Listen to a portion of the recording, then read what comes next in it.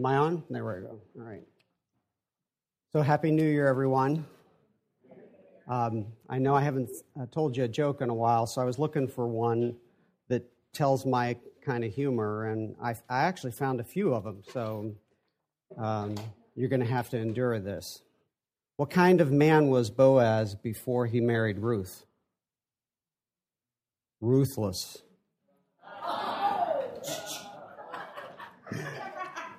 What do they call pastors in Germany? German shepherds. Who's the greatest financier in the Bible? Noah. He was floating his stock while everyone else was in liquidation. Who was the greatest female financier in the Bible? Pharaoh's daughter. She was down to the bank of the Nile and drew out a little profit. Who was the greatest comedian in the Bible? Samson. He brought the house down. Which servant of God was the most flagrant lawbreaker in the Bible? Moses. He broke all the 10 commandments at once. Which area of Palestine was especially wealthy? The area around Jordan. The banks were always overflowing. Who's the greatest babysitter mentioned in the Bible? David. He rocked Goliath into a very deep sleep. Which Bible character has no parents? Joshua, son of Nun. Why didn't they play cards on the ark? Because Noah was standing on the deck. And the one that I was looking for, did you know it's a sin for a woman to make coffee? Yep, it's in the Bible. It says Hebrews. So my poor family has to put up with that kind of stuff all the time.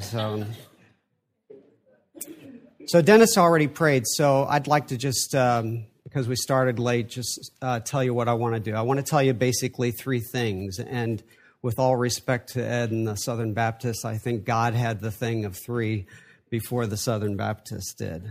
But my favorite number is 3. And so I want to tell you about 3 promises that God has given to me. Last week I wasn't here and didn't get to hear your God stories, but I want to tell you mine. And the first one is about the 3 promises that God has given me over the last 3 years. The second is going to be 2 revelations. Actually, it's just 1 revelation that God gave me twice, and I've already announced it once when I preached.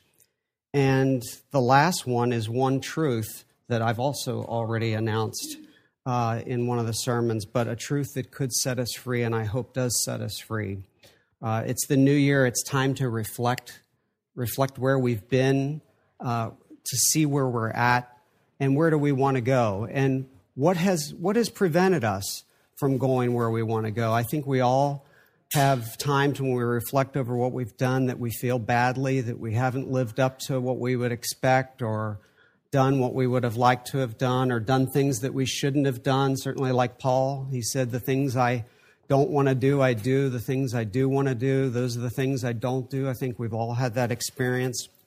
So it might be a good time to reflect on that. I've given you some sheets here. I'm not going to go over it all, but these scriptures are really good. It might be something that you meditate on. And just as a side note, I had a problem getting these out this morning. I went downstairs to copy them, and my copier didn't work, so I had to go over to my office and use the copier. So the technical difficulties continue when I preach for some reason, but God's bigger than Satan. Greater is he that is in me than he that is in the world, right? So the first promise was given in 2008. And what I mean when I say given is I've asked God over the last 3 years is, would you give me a scripture, give me a word that's from you, that's in your word, that's personal for me, so that I can meditate on it, so that I can learn something that you want me to learn? And I would challenge you to do that at the beginning of this year. Ask God for a scripture. When I first came here, we read through the whole Bible, and I did that, and I found that very valuable. But it's also very valuable to take one thing, maybe one thing that you really need.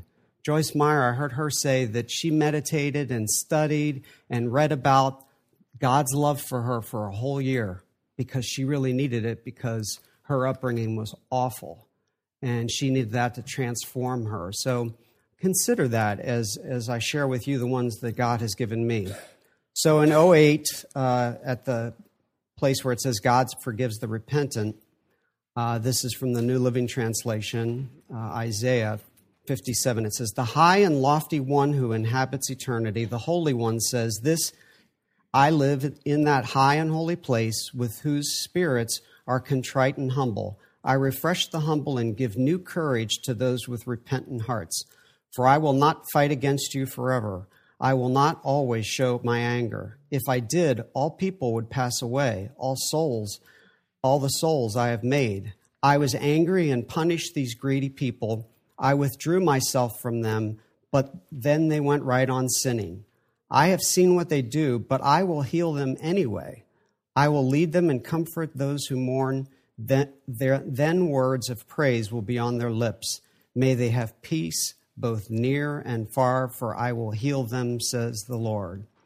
Now, underneath is a paraphrase, and I've included that in each of these three, and you might be interested in on it. The reference for where this comes from is on the back.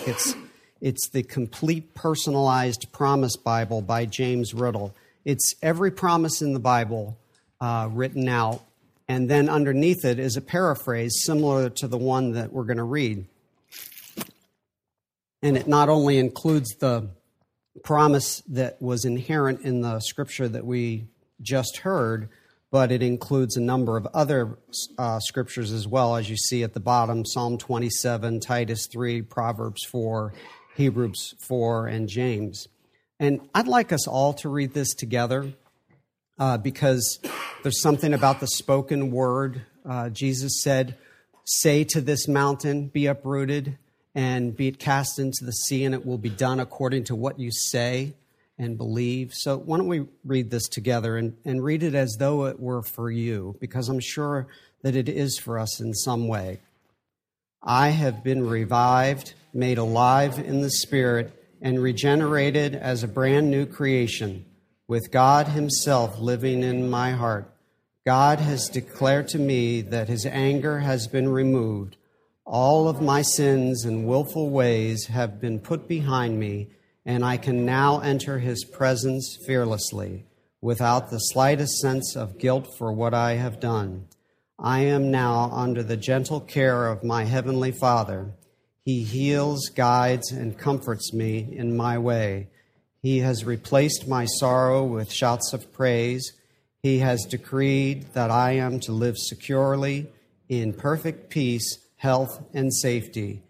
Healing is mine, and that is God's final word on it." So I was very comforted when I first read that and was anticipating, healing for a number of things. And ironically, that's when my headaches began. God has a sense of humor. The second one is from Matthew. It's a favorite one of all of ours, and this is my favorite translation of it. Jesus resumed talking to the people, but now tenderly. "The Father has given me all these things to do and say." This is a unique father-son operation coming out of the Father and Son intimacies and knowledge. No one knows the Son the way the Father does, nor the Father the way the Son does. But I'm not keeping it to myself. I'm ready to go over it line by line with anyone willing to listen.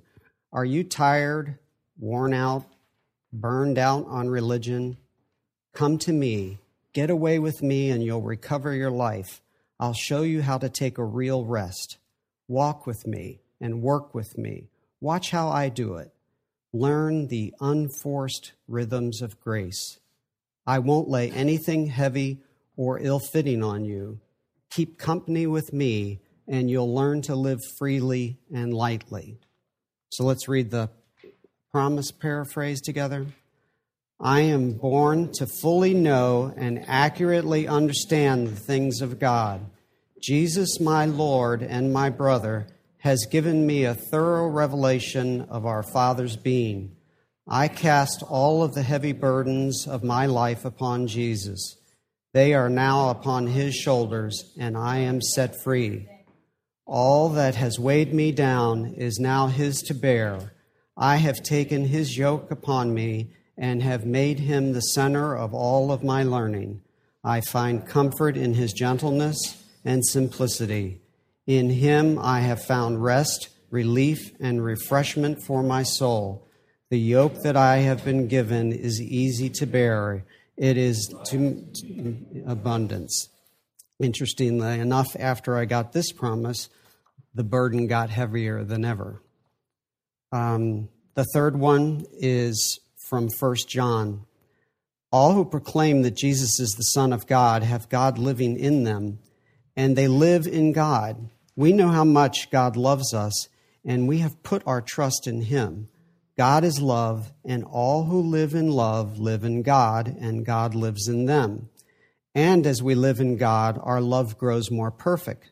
So we will not be afraid on the day of judgment, but we can face him with confidence because we are like Christ here in this world. Such love has no fear because perfect love expels all fear. If we are afraid, it is for fear of judgment, and this shows that his love has not been perfected in us. So let's read this last paraphrase together. I acknowledge that Jesus is the Son of God. Therefore, God lives in me and I in him. I both know and rely upon the love that God has for me. God is love. As I live in God, I live in love, and God lives in me. God's love is made complete in me so that I will have confidence in the day of judgment. As he is, so I am in this world. He is my example in my life. I purpose with all of my heart to be like him in every way possible. Therefore, I will allow no fear, terror, worry, or anxiety to enter my life for any reason whatsoever, for there is no fear in love. The perfect love that is within me drives out fear, because in every case, fear has to do with punishment or torment of one kind or another. I do not need to fear the punishment of the curse of the law of Moses, judgment for my sins, or eternal punishment in hell, for I have been redeemed. God is on my side in any and every circumstance. He is always for me and never against me. I will greet death with joy when my days are complete. It will be the homecoming that I have longed for. So what do I have to fear? As I am in God and made perfect in his love, fear becomes absolutely ridiculous to me. And interestingly enough, after I got that promise, my anxiety and tension reached its peak. So what's up with that? Why is it that we get these wonderful promises, these wonderful words from God that we know are true? I mean, we know these words. These aren't new scriptures to us here. We know that they're true. Why is it that we have a hard time communicating it to our heart, as we've been talking about? I mean, it's a struggle.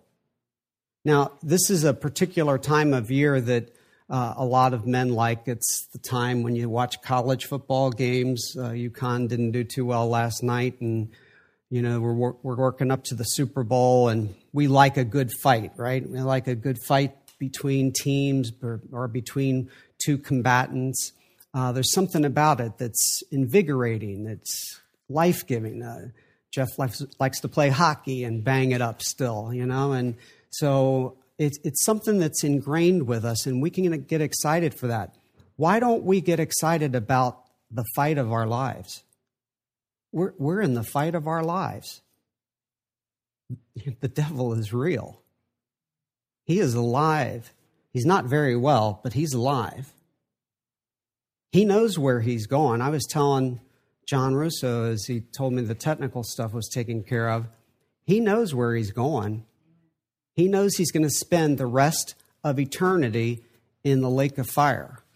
Do you think he's happy about that? Misery loves company. He wants to drag us there with him. And if he can't drag us there with him, he at least wants to make us miserable, because he hates God, and he knows if he makes his kids miserable that he's going to hurt God. That's reality. That's the biggest fight of our life. If we get excited about a football game, don't you think we should get excited about that? Don't you think we should train for that? Be prepared for that? Be sober and alert because our opponent, the devil, prowls like a roaring lion, looking for someone to devour. Resist him solid in our faith, realizing that the brotherhood of believers undergoes the same sufferings throughout the world. We all go through it. So, again, we're at this new year time, and this is a time to reflect on where we've been, maybe with regard to that fight. How have you been doing in that fight? And if you haven't been doing very well, or if you've had some trouble, then what is it that is troublesome? So I think we have to not underestimate the enemy. We have to know our opponent and never underestimate him. So what's he going to do? And this brings me to the last, not to the last. I had two revelations, one revelation 2 times, April 15th and December 15th. And it was very clear that God told me this in my heart. He told me 3 things. He said, forgive yourself, grieve your losses, and love the one you're with. And I knew it like you know anything, you know? I didn't hear it audibly, but I knew it in my heart that God had spoken that to me. And on December 15th, he said the same thing again to me. So I thought, well, I must need to hear it again. And I think we all need to hear it. But isn't that the hardest thing to do, is to forgive ourselves? For me, it is. I'm the hardest one to forgive. I'm very aware of my sin. I'm very aware of my flaws. I'm very aware of how far I fall short. And as if I didn't remember it enough, the accuser stands before the Father night and day accusing us. Every time we make a mistake, see, you did that? You call yourself a Christian and you do this? So we need to forgive ourselves. We need to grieve our losses. You know, this country does not grieve. In Israel, at least you get 30 days. We get 3, right? We don't do grief. And I'm not just talking about death, but grief of things. I mean, we've lost, a lot of us have lost money in our investments. A lot of us have lost jobs. A lot of us have lost people. And we might grieve at the time, but do we really grieve it to the extent that we need to? Do we really pour out our soul in a way that helps us? You know, I think that it's something that you almost have to catch the moment. And I think it's especially true for men, because we don't do it very well at all, not being in touch as much with our emotional side. But every once in a while, something will happen. Something will grab your heart, and you feel like welling up with tears. I think we need to encourage that and allow that to happen. And, I think we'll feel freer and lighter if we do. And loving the one we're with, boy, that's probably the most challenging of all at times. I mean, it's easy to love everybody. You get together once a week, or maybe you get together, once a year with, certain friends or family members. But the people that you live with every day, the people that know all of your faults and all of your failures and see them, if you can love them every day and love yourself, because you're with yourself all of the time, and you're with God. So I think that's something that was worth reviewing for me. And the last thing that I want to say before I want to show a little clip to define Satan's strategy, what I think one of his main strategies is this truth that God revealed to me on July 4th. Those of you who were here when I preached about it would probably remember. On July 4th, I had one of those headaches. We were driving to go out to eat. Didn't really feel like it, but I wanted to go with my wife because she wanted to go. And as I was going, I saw the sunset in the back, and it was just beautiful. And I just had this sparkling, clear vision of the truth that God really, really loves me. And I allowed it to sink in. He gave me the grace to allow it to sink in. It was nothing of mine, really, other than recognizing it. But it's like he opened up the sky and he showed me, hey, I got you. I love you. It's okay. You're going to be all right. Everything's going to be all right. And for that one brief moment, I just let it in. Oh, that I could live in that awareness. If I could live in that awareness, this life and all of its heartaches, it would be a lot more tolerable. It would be a lot more abundant. There would be a lot more joy and peace. But it's hard, right?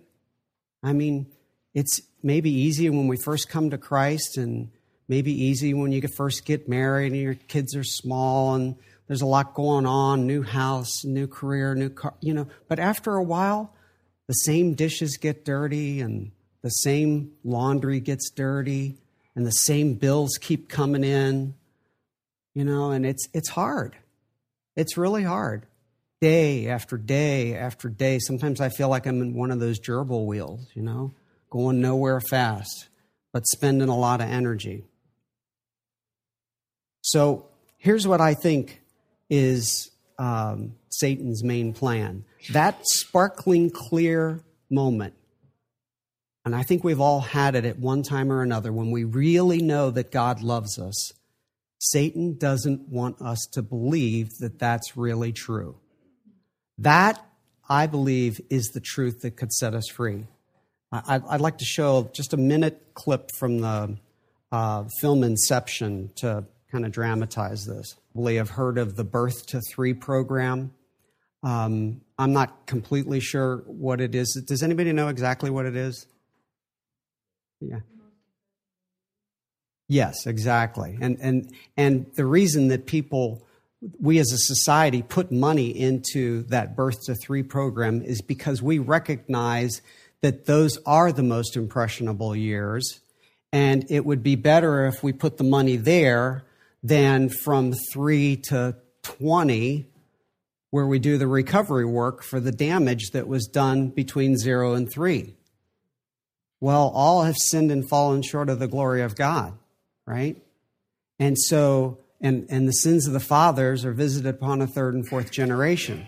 So we get this idea, many ideas inside of us. A, God is not to be trusted. Right? Why would I trust him? He's given me 3 promises over 3 years and hasn't fulfilled any one of them. I mean, there's an asterisk to that.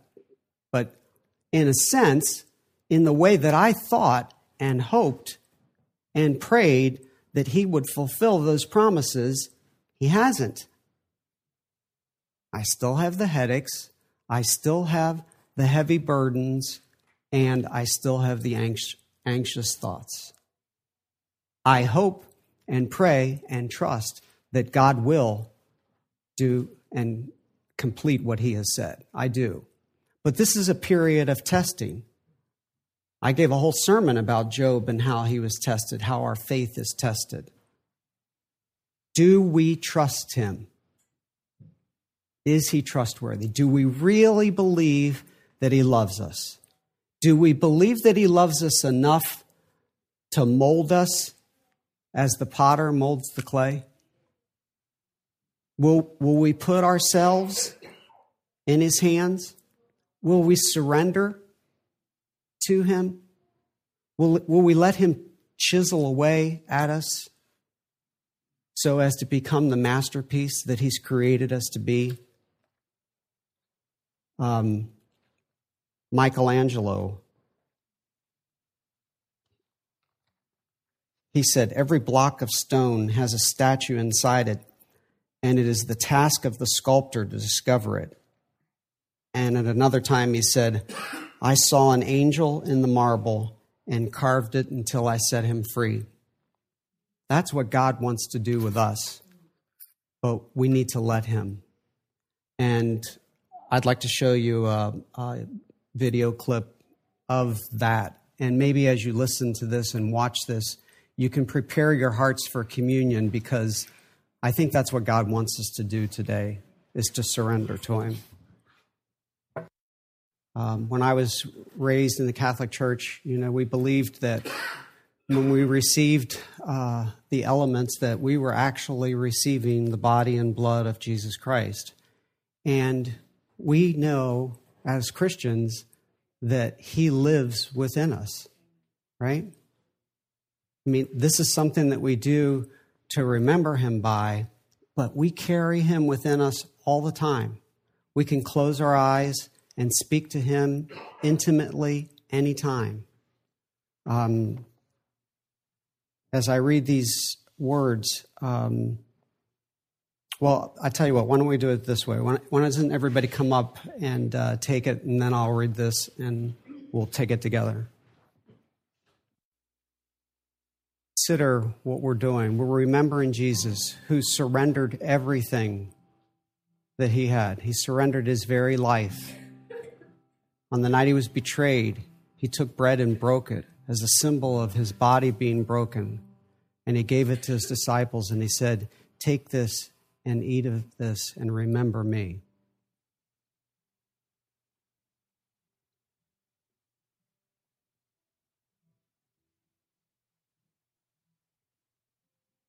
In the same way, he took the cup of wine after supper, saying, this is the cup of the new covenant between God and you, sealed by the shedding of my blood. Do this in remembrance of me as often as you drink it. I've prayed over my food almost every time we pray, even in restaurants.